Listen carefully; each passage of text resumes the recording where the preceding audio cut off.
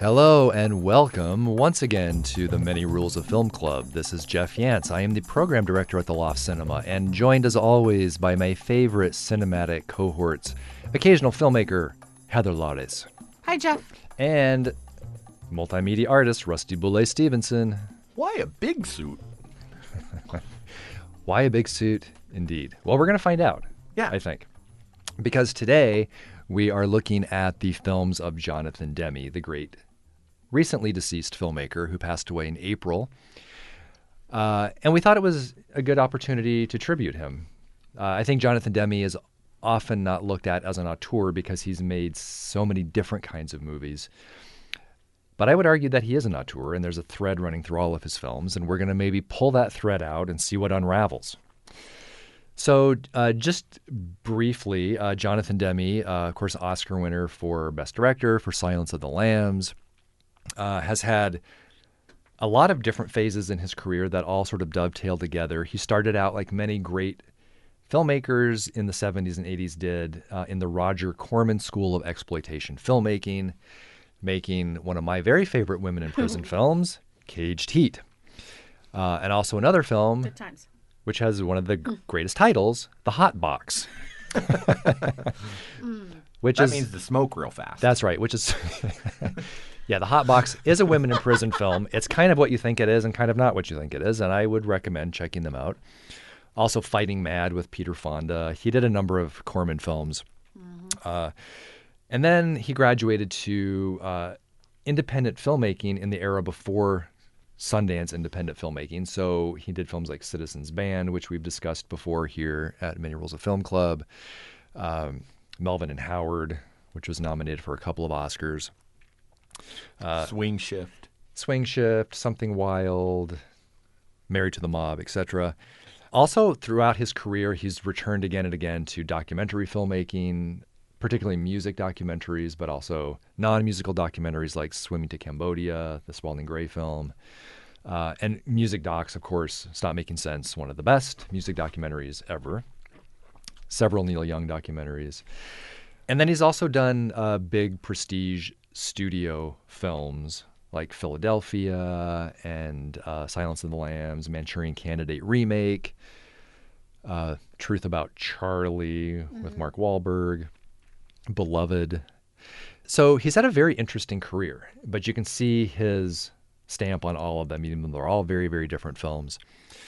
So I thought maybe we would just talk a little bit about some of the phases of his career and films we like in particular and see if we can figure out what is the style of Jonathan Demme and how do they all relate to one another.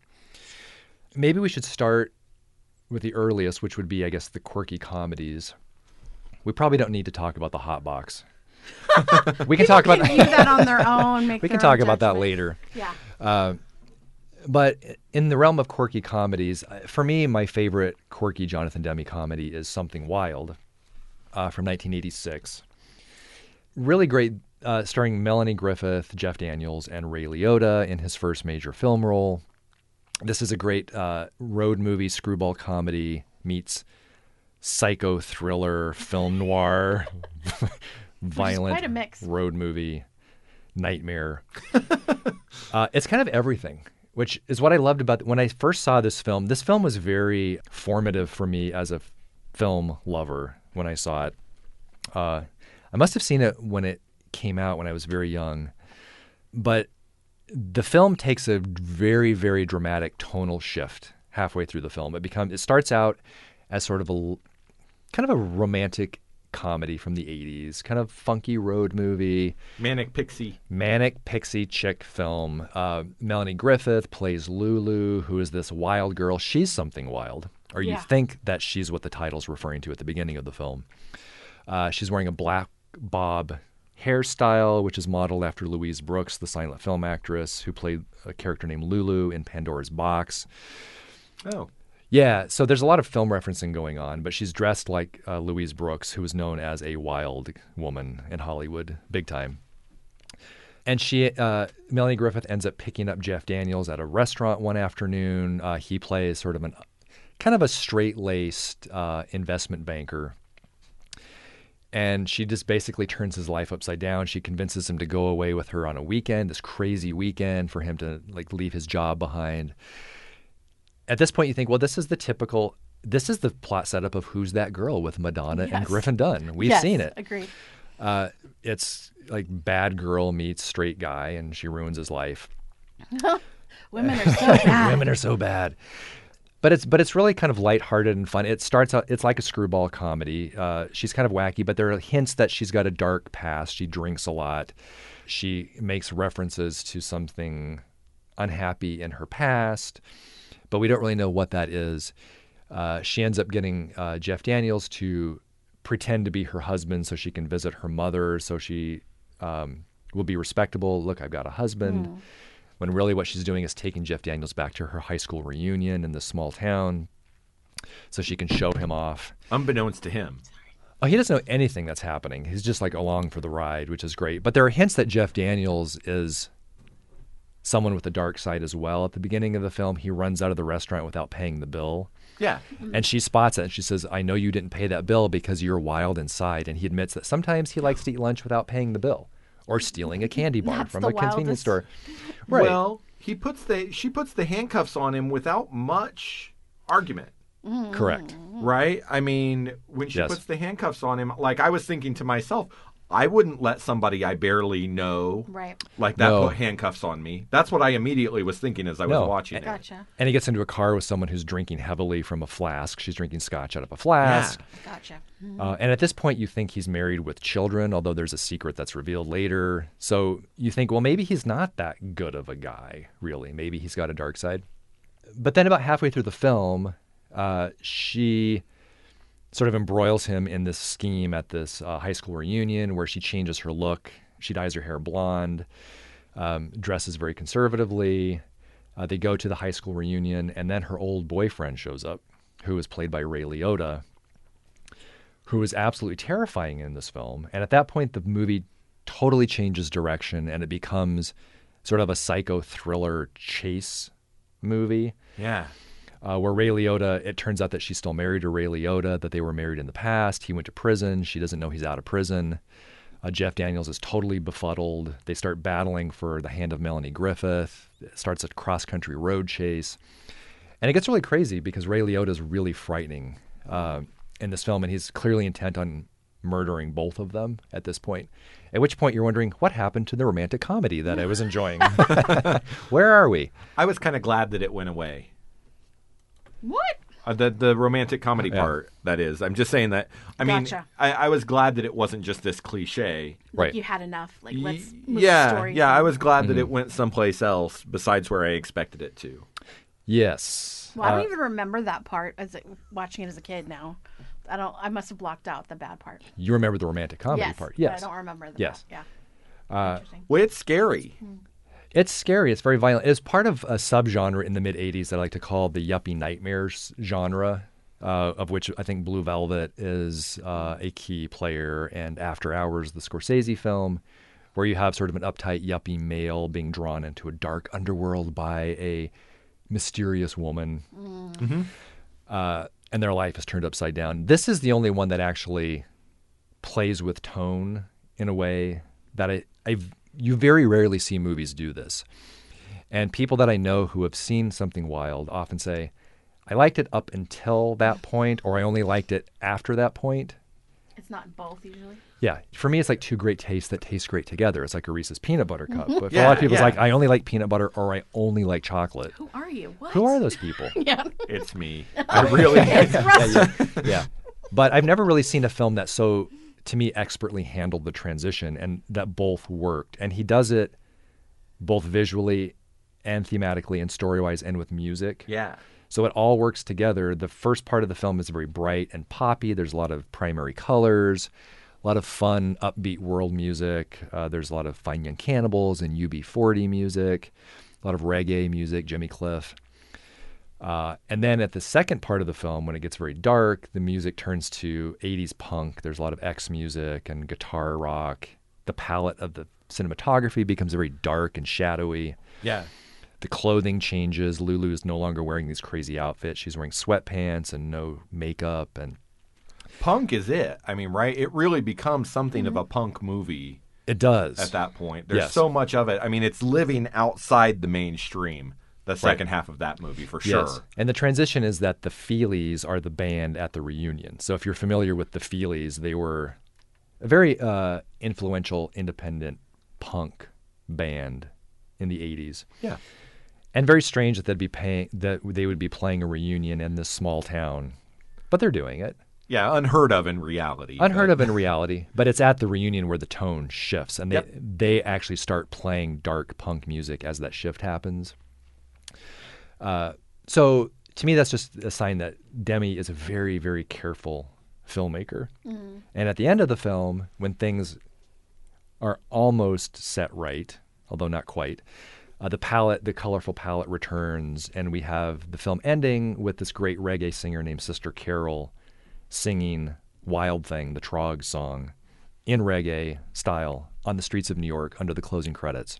It's so cool. It's a great way to end a film and really shows Demme's love of music and musicians, and particularly a diversity of music. So there's a lot of white musicians, black musicians, music from all over the world in this film. Mm-hmm. Which for that time was fairly unheard of. World music wasn't a big genre in the mid-'80s. No. But Demme was always a big proponent of that. I think that's his relationship with David Byrne from Stop Making Sense. David Byrne provides the title song from Something Wild, sung by Celia Cruz. So you get this great blending. It's called Loco de Amor. So it's sung in Spanish by Celia Cruz, a Cuban singer, composed by David Byrne. And Patti Smith is on the soundtrack. But Laurie Anderson provides the score, and John Cale from Velvet Underground. So there's a lot of hipster music in it. So it seemed like, to me, a very cool movie when I saw it, like a very cool hipster film. Still, it holds up that way very much. Yes. That's a great soundtrack. Yes, I own it and listen to it frequently. Yeah. That's cool. But I think this is what Jonathan Demme did really well. Like, he made these really humanistic, sort of generous comedies that sort of he likes the people these films are about. And the Ray Liotta character, who's awful and terrifying in the film, Jonathan Demme has said what he learned from Roger Corman was, when you're casting a villainous character, you always have to make them likable. Because if an audience doesn't like the characters, even the villain, they're not going to like the film. Yeah. So the villain has to believe that he or she is likable and play it that way.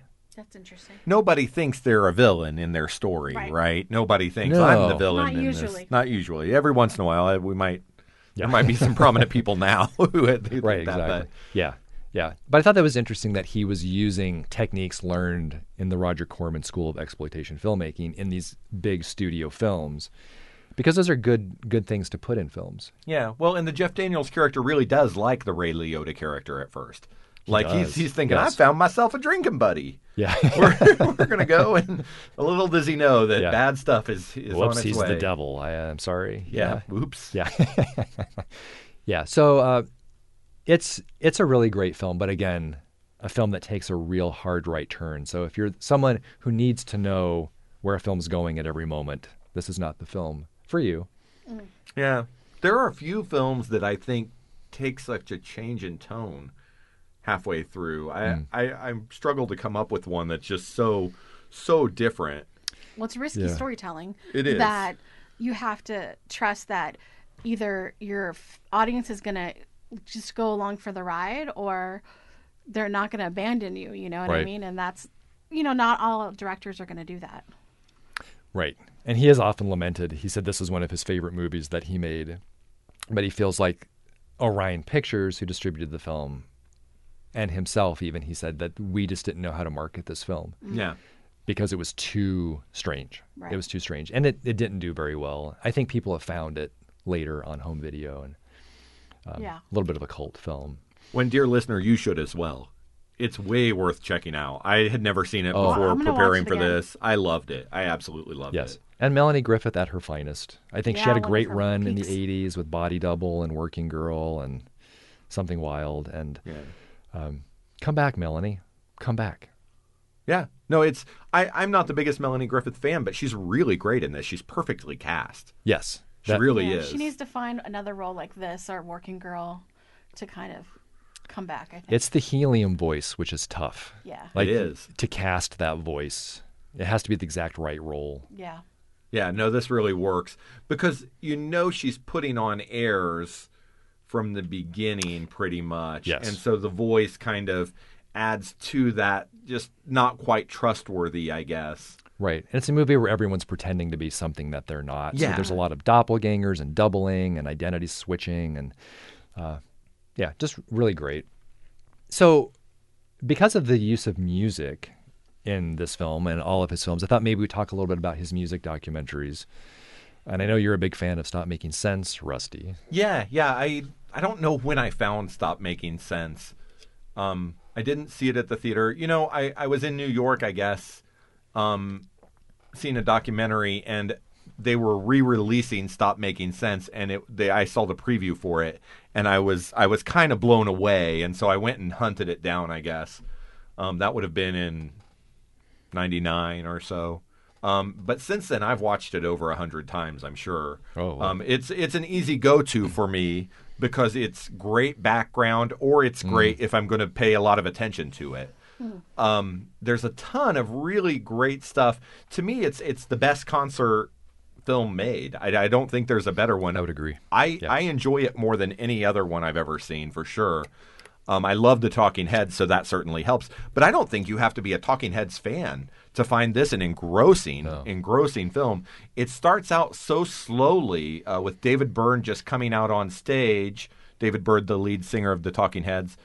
He comes out on stage with a boombox and hits play, and it's him and his guitar in the boombox doing Psycho Killer in a really stripped-down stage. And as he's playing, stagehands start moving things out onto the stage, and it begins a progression that probably goes about 6 songs before all of the artists have come out on stage, and before all of the stagehands have moved everything out onto the stage, too, and fully decorated everything. It's really kind of a really great build to this brilliant music played by Talking Heads, and I love Jonathan Demme's approach to it. I've listened to him talk about it now a few times, and one thing that's very obvious if you watch it for the first time is you never see the crowd. It's filmed over 2 or 3 days from live concerts, but you never see the crowd. And Jonathan Demme said he was in the crowd and realized, because of the lighting that David Byrne and the band was using, that it would make a great film. At one point, David Byrne is singing into a lamp, and he's got light going on. He comes out in a great big suit because he wanted to make his head look little. Yeah. And so he comes out in this huge suit, which works. It makes his head tiny. And when he comes out to it, you can see him shaking his shoulders back and forth in the suit, but it's all a silhouette. Yeah. In the film when you first see it, and it's cast onto this backdrop, and it's really brilliant. That suit was such a brilliant idea because that is the iconic image of that film. Oh yeah. Yes, everyone knows the big suit, even if you haven't seen the film. Yep. That was really smart. It's a big deal. It's a big deal. And that was all David Byrne before it ever became a movie. He was doing that on stage before it became a theatrical piece. But it was a theatrical piece. David Byrne's conception of it is obviously very theatrical. There's the slow build that builds the tension as the band's coming on stage, as pieces of the set are coming on. And then it blows up with him coming out in the big suit then at that point. And it's really neat because you never see the audience, even though it's filmed in a concert. And Jonathan Demme said that they tried originally. He's like, originally I was going to light the audience. But as soon as I did that, it messed up all the lighting on the stage and how the lighting worked on stage. So I didn't do it. And so that's why he's like, that's how I developed that style, was because it just didn't work. And so you don't get the fake B-roll of people dancing to... I hate that in concert documentaries when you see people dancing and I want to watch the band. Right. I don't want to watch these people having fun. Right. I want to have fun. Well, and that's something that you said when we were talking about it, Jeff, is that you've shown it at the Loft and you're going to do it again on July 3rd. you're going to show Stop Making Sense, which I'm very excited about. And we're going to do an outdoor screening, so there'll be plenty of room to dance. Because when you showed it before, people wanted to get up and dance. People just stood up in the aisles and danced, That's so cool. Yeah, it was like a real concert. Yeah. Well, when you watch it, it is. Yeah. I mean, it's a concert. And that's the thing that I think Jonathan Demme, I've watched a bunch of his concert videos. He catches a moment in time, a cultural moment that's Talking Heads, when he films that concert video and afterwards, I mean, he catches that moment so brilliantly of this super genius David Byrne, who's not just a musician, but realizes he can use lighting and props and the band around him too to help tell a much bigger story. And it really, to me, is a cultural moment that Jonathan Demme's caught, and he does that over and over. Heart of Gold is the Neil Young film that I really love. It's not done in front of a live audience. They filmed that twice so that they could do these really elaborate set designs. I love Neil Young, and it's after his album Prairie Wind, which I really love that album as well. It's really a personal album for Neil Young. He's singing about his dad who's got Alzheimer's or who's dealt with Alzheimer's and then dealing with that person. And he talks about his daughter going off to college. And so it's a really personal album that then Jonathan Demme films the concert of. And one of the things that typifies all these Jonathan Demme pieces is you get the sense that you know more about all the band members than just the lead singer, too. I feel like I get backstory as I'm watching almost. Yes. Even though he's not telling you anything necessarily. Sometimes you do see behind-the-scenes stuff, particularly Justin Timberlake and the Tennessee Kids. You get some backstory, behind-the-scenes stuff there. Right. But generally, it's just done through what's happening on the stage. But he really does do great character development with the band members, which I think is really neat. I don't think everybody can do that. And then it's gorgeous because he's not worried about the crowd, because he's really paying attention to the set, and because he's really paying attention to the actors on the stage. The shots just really linger, and they're much longer than a typical concert footage. It's not like the quote-unquote MTV style that's jumping back and forth between shots. Right. He'll linger and let the camera not even show you the main thing that's happening on stage, maybe. And that's how you start developing these people as characters, because it's more than just telling the story of the most important thing on this stage. He's showing you the entire group, and I think that's really cool. And it's done to great effect in the Justin Timberlake Netflix concert video, Justin Timberlake and the Tennessee Kids. I don't love the music. I would go see a Justin Timberlake show though anytime. But again, I think he's caught this cultural moment of Justin Timberlake as this bigger than life, huge entertainer, puts on a great show. But still, you see the person in this concert so much. You see, even though he's done this, I don't know how many times Justin Timberlake's done that concert and done these songs. There are so many little idiosyncrasies in his mannerisms that you catch that it feels so personal, and it feels like he's doing it almost for the first time, even though clearly with all those dance moves, it's very choreographed. Yes. But it doesn't feel that way. It doesn't feel stale at all. Yeah. And this is the last day of the tour for Justin Timberlake. It's in Vegas, and in this case, they had, I think, 34 cameras that they were using for this movie, which is kind of amazing. And so, and you never get that sense. You never get the sense. I take that back. It was done over 2 days. But you never get the sense that there are a gazillion cameras because he lets things linger so long. There's not quick editing. And there's so much happening on stage that it's just a wonder to look at. And some of the effects that are going on and the light show for Justin Timberlake, I just really love it.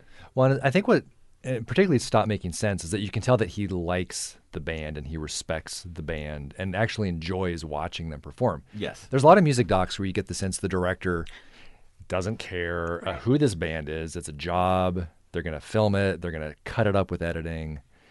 Go through the motions and get a check. Exactly. But he clearly wants to tell their story and to let them tell their story, which I think is very Jonathan Demme. Like, he likes his subjects. in all of his films. We talked about earlier that he doesn't get in the way of them. Like he kind of, I mean, of course he directs them, but he doesn't. He lets them do their thing for the most part and find their place in the story. That's tough to let your ego go in that industry. I think a lot of filmmakers have a hard time letting the subjects take over and not putting their stamp on it as a director. But I think that's his style. Yeah. If he's an auteur, that's what his style is, I think. Yeah, for sure. Is to trust his talent in front of him. Yeah. And that's careful selecting of actors and bands and subjects. So that's part of the whole process, I think. Yeah. Yeah. And again, I think, as we've talked before too, I think that's part of the Roger Corman influence. I've seen Roger Corman speak. Probably, if you're interested in film, you have too. Yeah. Because he goes around quite a bit all over the country and has over the years, and he just seems like the nicest man. And he seems like he really cares about his art and about the business and the people in the business. He really reaches out to folks all the time, and I think Jonathan Demme, at least in part, having worked under Roger Corman for a few years, I think at least in part picked up on that and learned that from him. Right. I think we talked about this off mic that I don't think I've heard anyone ever say anything bad about Jonathan Demme. No, everyone loved good to say him about their experience, even if they didn't work under him as an actor. They, Barry Jenkins talked about meeting Jonathan Demme briefly a few times and how he was such a champion of Moonlight and getting Moonlight done and how he was he felt like he was in his corner, but they barely worked together. You know what I mean? So he was just supportive of the art of filmmaking, and he wanted you to feel like you were part of the team. It seemed like when people were writing their stories about him after he passed, it just seemed like he's a director you want to work with because he makes you feel like you're part of the team, you're part of the whole family of that set, and I think that must have been pretty cool. And he's a true film lover. He right up until he died, he was on the board of the Jacob Burns Film Center in New York, and he curated and hosted a monthly series called Films You Don't Know About, something like that. Oh, that's cool. Awesome. And he would just bring films that he loved, and he would get on stage and talk about these films. And to me, that's clearly someone who loves what they're doing. And loves filmmaking and films, period. And I'm sure there's definitely directors who are like that, but it feels like he was more vocal about it and more supportive of other filmmakers and actors. And it wasn't about me. This is my vision. And I think that after he passed, it was at least nice to hear that he had such a great effect on people. So. Yeah. Sometimes nice guys finish first. Yes. Which he did at the Oscars in 1991 when he won the Academy Award for Best Director for Silence of the Lambs. Yes. Which is an incredible, incredible film. Amazing film, 1991, yeah. Jodie Foster plays Clarice Starling, and Anthony Hopkins plays Hannibal Lecter. Scott Glenn plays one of the FBI guys. I should have looked up his name, but the guy who plays Buffalo Bill. He's done many a sitcom now, but I can't remember his name. But Ted something. Yes, he's great, and I think most people don't even connect him with the Buffalo Bill character. But anyways, side point. I think Silence of the Lambs is one of Jonathan Demme's most solid films he's ever made. And not just because he won an Oscar, because I don't always think that's the tip top, but I mean, I watched it as a teenager, and then I've watched it repeatedly. I've seen Silence of the Lambs at least 20 times, which might sound weird, but it's such a solid movie. Does it put the lotion on its skin, Heather? Put the lotion Should we in be the worried? basket. Okay.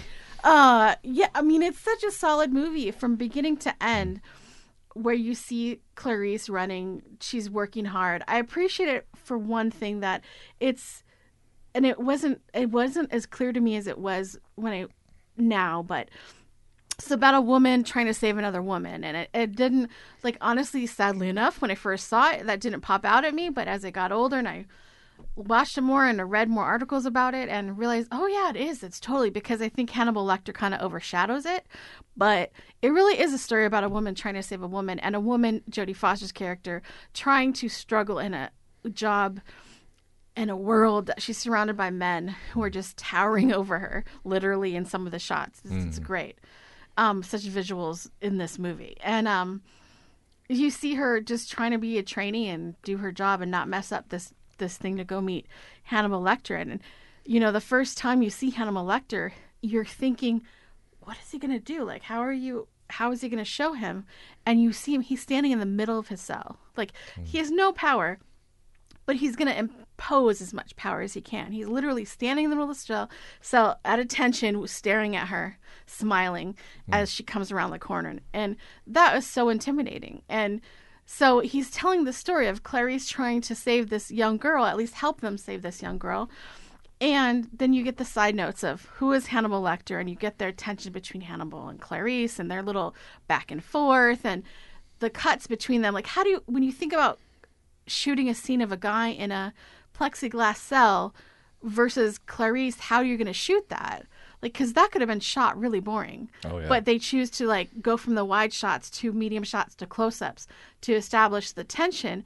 And you don't really notice it unless you're really looking for it. But that's how he does it. I mean, it could have been the most boring scene. Even though Anthony Hopkins is great, it could have been so boring. But they edited it and shot it so well that they created this tension. And I like that part. I like that there's a mystery. Even though you find out who Buffalo Bill is, they're still seeing her trying to figure that part out. And I find that compelling because she's fighting against the male-dominated, FBI. And the scene where Crawford basically dismisses her when they're going to go do the autopsy on one of the victims. And later on, she says to him, you can't treat me that way in front of men. Not blatantly, but what basically is said is, you can't do that because it matters, because other men see you treat me that way. And I think that's such a great part of this movie that people don't see is that part.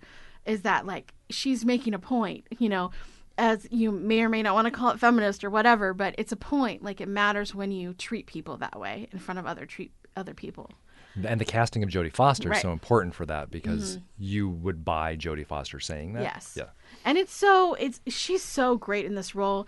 And the other technique that Demme does is he does this close-up for close-up. Like, so, oftentimes you're going to cut to a medium shot to a close-up, back out to a wide shot, something like that. And he's like close-up, close-up, close-up, close-up, close-up. And it creates this tension that you didn't know was there. He's not doing it. Like, you don't see the plexiglass anymore because now you're just seeing their close-ups of Lecter and her. So it's just so well edited and shot.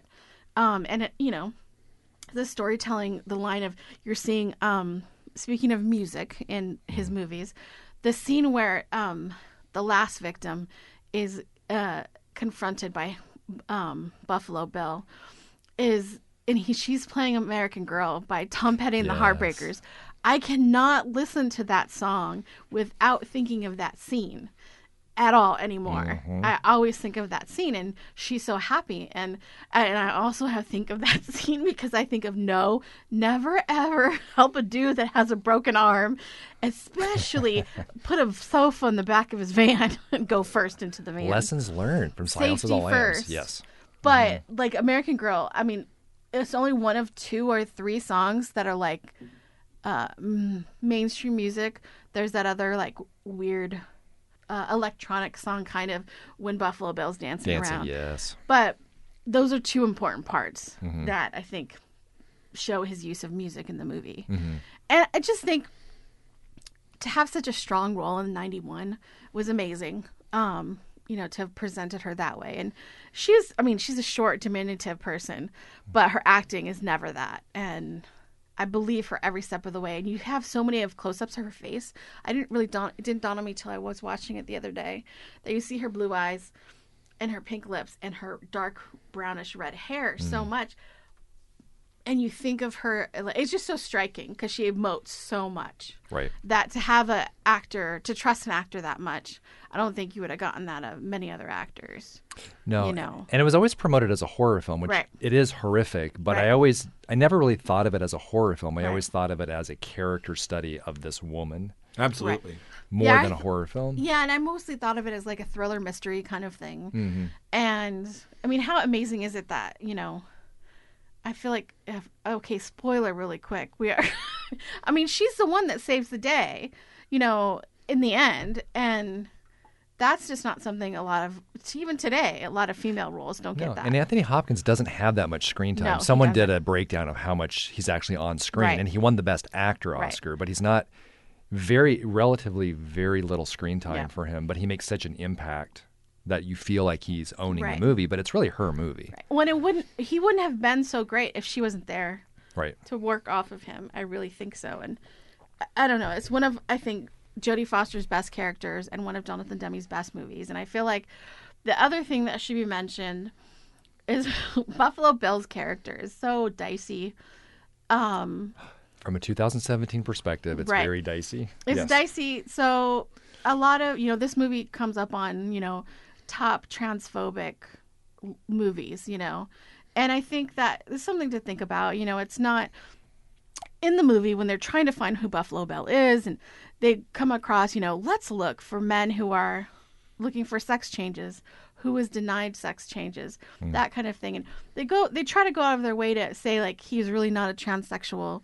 He's just not comfortable in his body, and this is how he's showing that feeling, and that he wouldn't qualify for the surgery. So I think that's kind of their Band-Aid for that. But they are still putting a transsexual person idea of what is transsexual is in a really poor light in terms of, being a serial killer. And, hey, I'm so weird that I want to be a woman so badly that I'm going to take her skin and be a woman. Right. And so that is like a very transphobic theme. You can't get around it at all. But from a perspective now, it's messed up.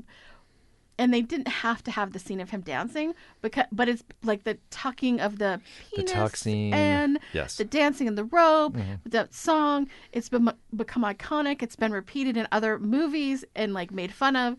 So they could have gotten away without that. I think Buffalo Bill was just as creepy without that. So that's my really only criticism of that is they didn't necessarily need that. This was around the same time as The Crying Game. Right. I mean, there was a certain movement in film at that time that was touching on the transgender issue, and maybe didn't handle it in the best possible way, but it was very, very early. Right. And it doesn't ruin the movie for me at all. I think the movie is so great and shot so well and acted so well and there are other things that are positives, like the woman role and all of that I think it doesn't ruin it. It's still worth a watch for sure.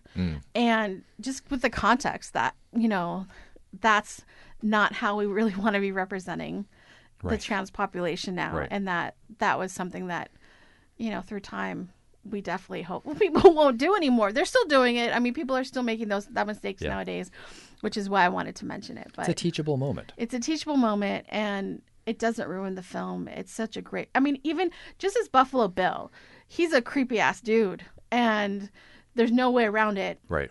He's creepy with or without the trans issue, honestly. I like, I can be armchair director all that I want and wish that he hadn't had that in there, but he does.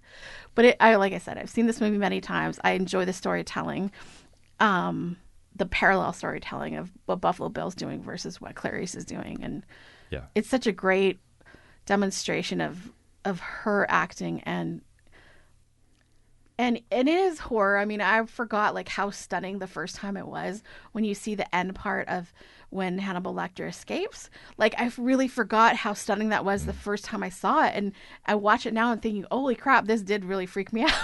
And, the idea of him being able to escape like that and the way it was presented. I mean, they did say that he had taken that scene of the courtroom that has the cell in the middle and the bodies hanging. And the drapes, he said he modeled that after some Francis Bacon paintings of wartime and stuff like that. And it is that disturbing. So it is definitely horror. So I don't want to downplay that. There is some horrible things. So don't forget that if you're sensitive to those things. And Demme's great at creating suspense. The whole final sequence where she's in the house and it's totally dark and he's stalking her in the house is really terrifying. And that's a testament to his skill. Well, and she's directing. Acting. I mean, I don't know. I haven't read to see it. I assume she was acting in the dark as well because you see the terror on her face. Yeah. And you feel the terror and you're like, holy crap, it's, and when the girl's in the hole and saying, don't leave me, which I would say the same thing. Yeah. But it is it's so suspenseful. It's worth watching for sure. And just to kind of think about looking at things in historical perspective, much like it's the trans issues in Silence of the Lambs. You have to look at it as a 1991 film. I think we should also just mention Philadelphia, his 1993 film. For sure. Academy Award winning performance by Tom Hanks as a lawyer with AIDS who is it was a very progressive at the time, and we can look at it now as being maybe a safe presentation of the AIDS issue. But if you think about the fact that that was a huge mainstream film, Tom Hanks got to win the Oscar and give this really great impassioned Oscar speech, which really brought attention to the issue. And it showed a lot of people a gay character who may never, ever have gone to see a quote-unquote gay film had it not been Tom Hanks, who was America's male sweetheart at the time and still is. And I forgot till we were talking about it and it showed Denzel Washington, a character who was not all very up on the gay issues at all. That is correct. Didn't want to take this case. Yeah. And that's really what represented, I would say, mainstream America at the time. Middle America, absolutely. Like my parents who, would never talk about homosexuality. Yeah. And it put AIDS in a very light of two men. I mean, it wasn't the main part of the story, but being a part of a couple, Antonio Banderas' character and them being a couple is also something you would never see at that time. Right, they were a committed couple, and Tom Hanks was had a professional job. It wasn't about the gay bar scene, so I think it was more palatable for Middle America. Maybe. Yeah, but it was still like I still was amazed that they were having this man talk about how much he loved his partner. That's huge for people. It was huge. And I think that as time has progressed and how people have unfortunately gotten this idea that AIDS and HIV is not important anymore, that Philadelphia doesn't get the props that it should for the groundbreaking movie that it was. And for the fact that people were like, oh, this movie was nominated for an Oscar, I really should go see it. And who would never go see it before, who maybe go to church on Sunday or don't know anyone gay at the time. Went to go see Philadelphia because it had Tom Hanks, who's an accessible actor, and an upcoming Denzel Washington. So I think he made something that was so important at the time, not just as a cultural and health issue, but political issue out in the world. Yeah. And I've likened this, I said this off mic, but I feel like that movie was the equivalent of parachute dropping gay people into the Midwest. Yes. Because it got people to go to a movie theater and see a story about gay men and AIDS. And really, I think, opened a lot of people's eyes. I think so, too. Absolutely it did. Absolutely it did. I remember watching it in 1993 with my parents, and it was something that we wouldn't have talked about, even though I had family members who were gay. It was not something that was openly discussed. And so for my parents and people like my parents in the Midwest, to go see this, it really started changing things in much bigger ways.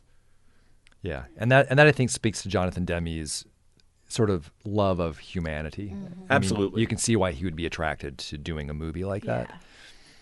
Yeah, and putting uncomfortable ideas into comfortable places. I guess that's a weird way to put it, but honestly, having Tom Hanks in anything puts it accessible to anybody almost. So I mean, and nowadays, of course, many people would say it's schlocky and not as true to what it is. But I think for the time, it was groundbreaking.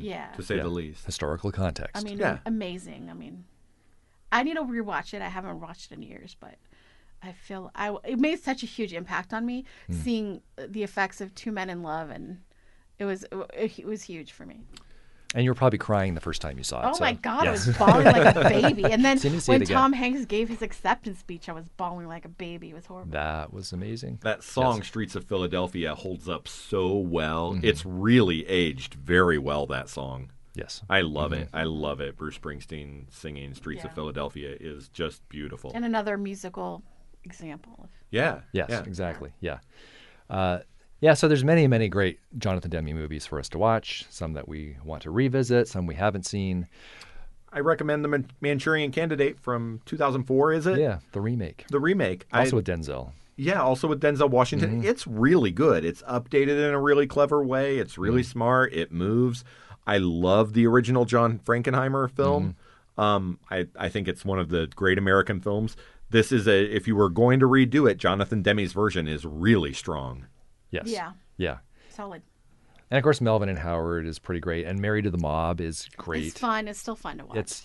And it's got Joan Cusack. I'm always going to give a shout out to Joan Cusack if I can. Yay, if you can. Yeah. Also, Storefront Hitchcock is a really interesting music documentary about Robin Hitchcock and his performance in a store in New York City, in a closed down store. It's really cool, and it's another one where Hitchcock's lyrics are so cryptic and weird sometimes and funny that it's really cool. And then there's kind of drama. Things are changing on the set as the movie goes along. I really enjoyed watching that for the first time. Yeah, for this it's really podcast. interesting. Yeah, it really is. If you're a Robin Hitchcock fan, it's definitely worth watching. If you've never heard of him, I recommend finding it. Hunt it down. Yeah, and see Swimming to Cambodia if you've never seen that. Yes, please. The Spalding Gray, because that, much like Stop Making Sense, I think is the best concert doc. This is the best monologue doc. And you can't quite understand how can you make a film interesting about a guy sitting at a desk talking about Cambodia. Well, in the making of a film. Yeah, the making of The Killing Fields. It is amazing, and you should watch riveting, and it's great. Didn't know what I was watching at first, and then I realized, and it was amazing. You should watch it. Yes, just watch it. Please just watch it. So Jonathan Demme will be very missed, but we always have his films, so luckily for us, they are still out there. Go get Stop Making Sense and put it on loop. Yeah. Just watch it. Come to our outdoor screening at the Loft, and you can dance all over the parking lot. It's going to be great. So thanks, Rusty and Heather. Thanks, Jeff. Yeah, thank you, Jeff. And thanks, Jonathan Demme, for making so many great films. Yes. So please, as always, please remember to check us out on Facebook, and please check out our website, manyrulesofilmclub.com.